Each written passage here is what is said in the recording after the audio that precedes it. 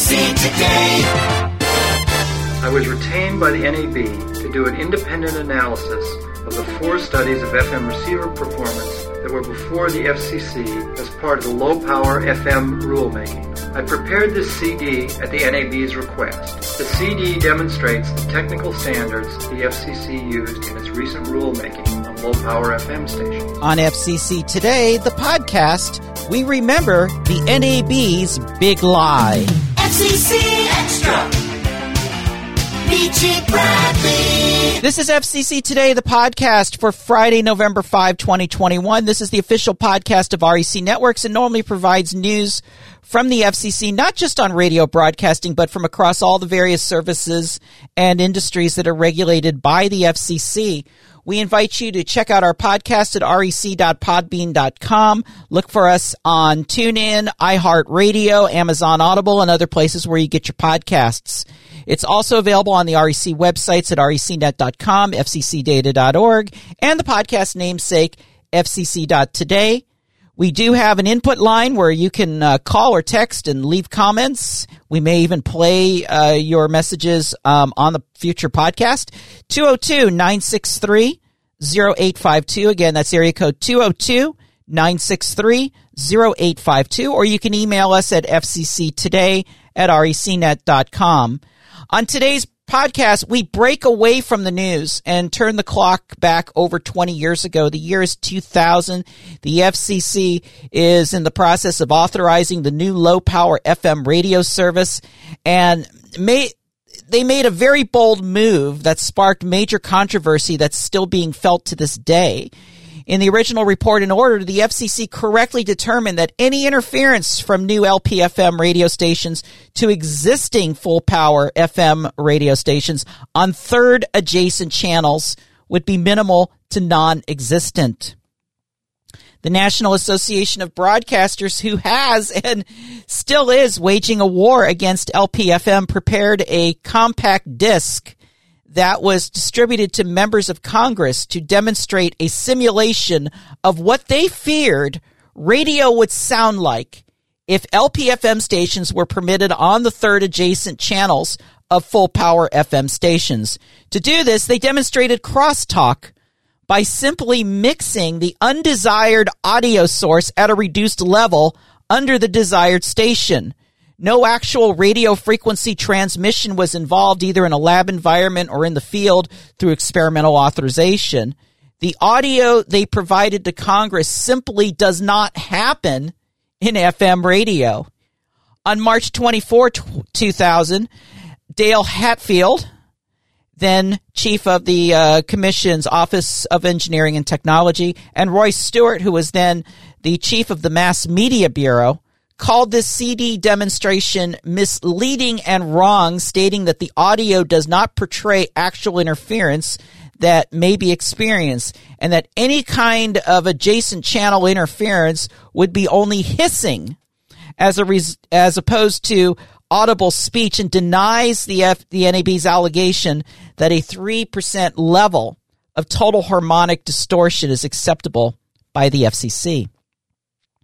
As a result of the NAB's influence in banking on the fact that members of Congress are not broadcast engineers, the Radio Broadcast Preservation Act of 2000 was passed, resulting in the dismissal of hundreds of LPFM construction permit applications through the introduction of a third adjacent channel protection requirement, a requirement that was proven unnecessary in the mandated MITRE study several years later, and eventually removed in the Local Community Radio Act of 2010.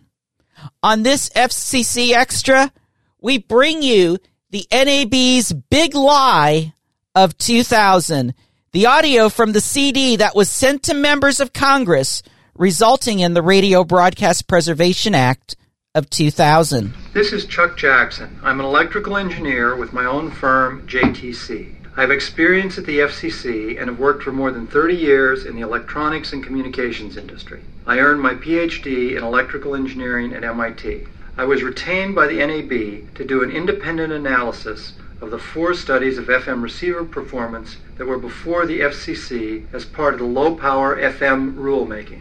I prepared this CD at the NAB's request. The CD demonstrates the technical standards the FCC used in its recent rulemaking on low-power FM stations. Specifically, the CD illustrates the impact of the changes in the existing interference protection standard that radio listeners currently enjoy. We digitally recorded the over-the-air radio signals of 5 popular stations in the Washington area. We then electronically added the types of interference that we project would be heard by listeners if new LPFM stations are licensed in this market. The levels of interference that we have added have been deemed by the Commission in its report and order to be acceptable to consumers. Said another way, the Commission feels that consumers would judge these modified radio station signals to be, quote, adequate, unquote, after the addition of these new interference levels. The interference we use is technically called crosstalk. In practical terms, crosstalk means you can hear the audio from another station in the background of the desired station. The first 2 levels of impairment or interference that we demonstrate are levels that the FCC's Office of Engineering and Technology classified as acceptable to listeners. The third and most extreme example of interference was deemed acceptable by the National Lawyers Guild study, a study on which the FCC relied in its final report and order. Here is a brief cut from WAMU, a public broadcasting affiliate in Washington, D.C., run by American University. This was recorded off-air using a good quality consumer radio and illustrates the sound quality currently enjoyed by its listeners. Complete listing of open jams is on the hotline. The hotline is open anytime you call, 202-885-1234 or 1-800-525-8338, or you can visit our homepage at www.wamu.org.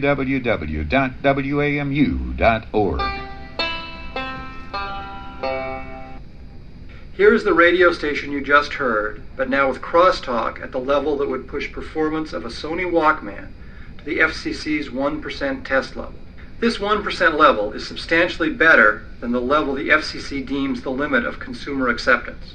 The FCC says that this is a level of interference at which, quote, most listeners would not be able to perceive any degradation. See if you agree. Complete listing of open jams is on the hotline. The hotline is open anytime you call, 202-885-1234 or 1-800-525-8338, or you can visit our homepage at www.wamu.org. The next segment shows crosstalk. Remember, that's the fancy word for interference. Just below the FCC's 3% cutoff level. By way of explanation, the FCC in its report and order determined that levels of degradation or interference above 3% were unacceptable.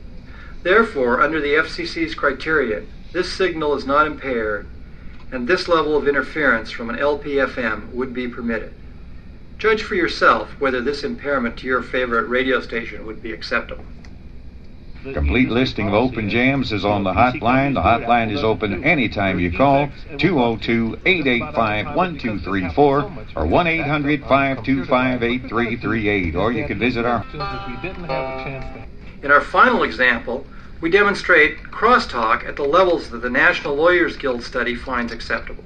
Remember, this is one of the studies on which the FCC relied upon in its low-power order.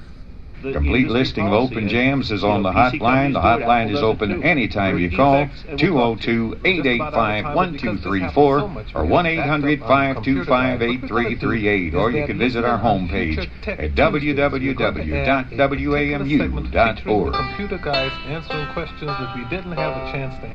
As you can hear, the FCC standards permit considerable interference.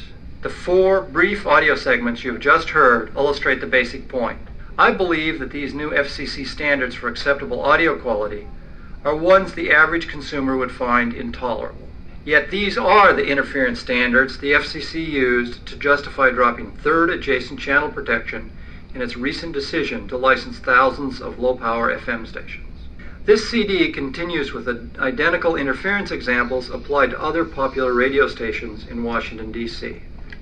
Here is a cut from WGMS, the #1 classical station in the market.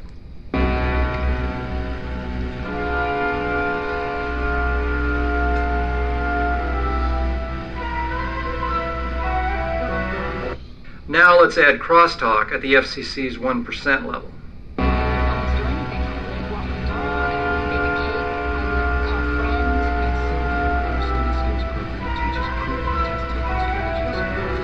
Now let's add crosstalk just below the FCC's 3% level.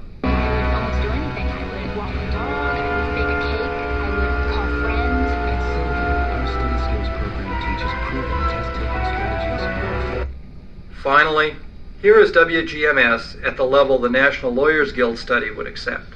I would almost do anything. I would walk the dog, I would bake a cake, I would call friends. At Silva, our study skills program teaches proven test-taking strategies more effective. The next example is WHUR, an urban format that is the #1 station in the market. Who helped me pick out tonight's triple play and for everybody else that comes in with suggestions. Thank you. Well, The Quiet Storm. It sounds good. Now let's add crosstalk at the FCC's 1% level. Who helped me pick out tonight's triple play and for everybody else that comes in with suggestions. Thank you. Well, The Quiet Storm. It sounds good. Now let's add crosstalk just below the FCC's 3% level. Who helped me pick out tonight's triple play and for everybody else that comes in with suggestions. Thank you. Well, The Quiet Storm. It sounds good. Finally, here is WHUR at a level the National Lawyers Guild study would accept. I would Who almost helped do me anything. pick I out would walk the tonight's dog, triple I would play bake a and for cake, everybody else I that would call comes in with friends. suggestions.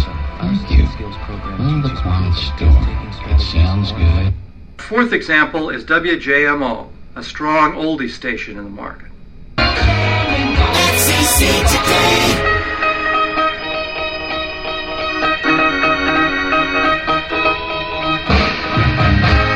Now let's add crosstalk at the FCC's 1% level.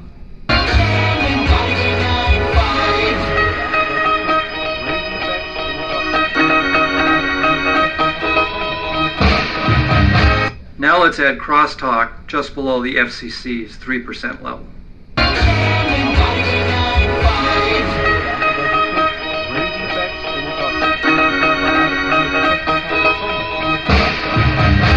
Finally, here is WJMO at a level the National Lawyers Guild study would accept.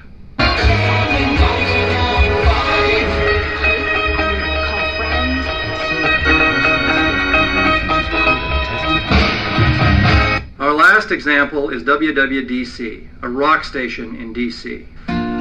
DC 101. Now let's add crosstalk at the FCC's 1% level. DC 101. Now let's add crosstalk just below the FCC's 3% level.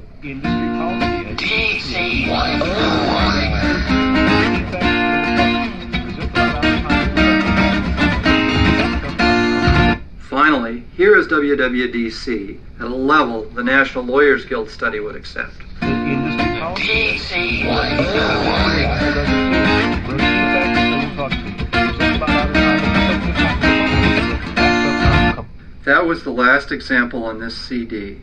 The CD also contains computer files with this presentation as a Windows WAV file, a copy of a PowerPoint presentation explaining flaws in the FCC measurement process, and a copy of a longer study on this issue that I co-authored with Professor Raymond Pickholz of George Washington University and formerly chairman of the Electrical Engineering Department. FCC Today. FCC Today, the podcast, was produced by REC Networks. Call or text us with your comments or questions at 202-963-0852. Email the podcast at fcctoday@recnet.com. We'll be back on Monday for more news and views on things FCC from the mind of the Michi. Until then, please have a good weekend and stay safe. This is Michelle Bradley, CBT. Thanks for listening. REC.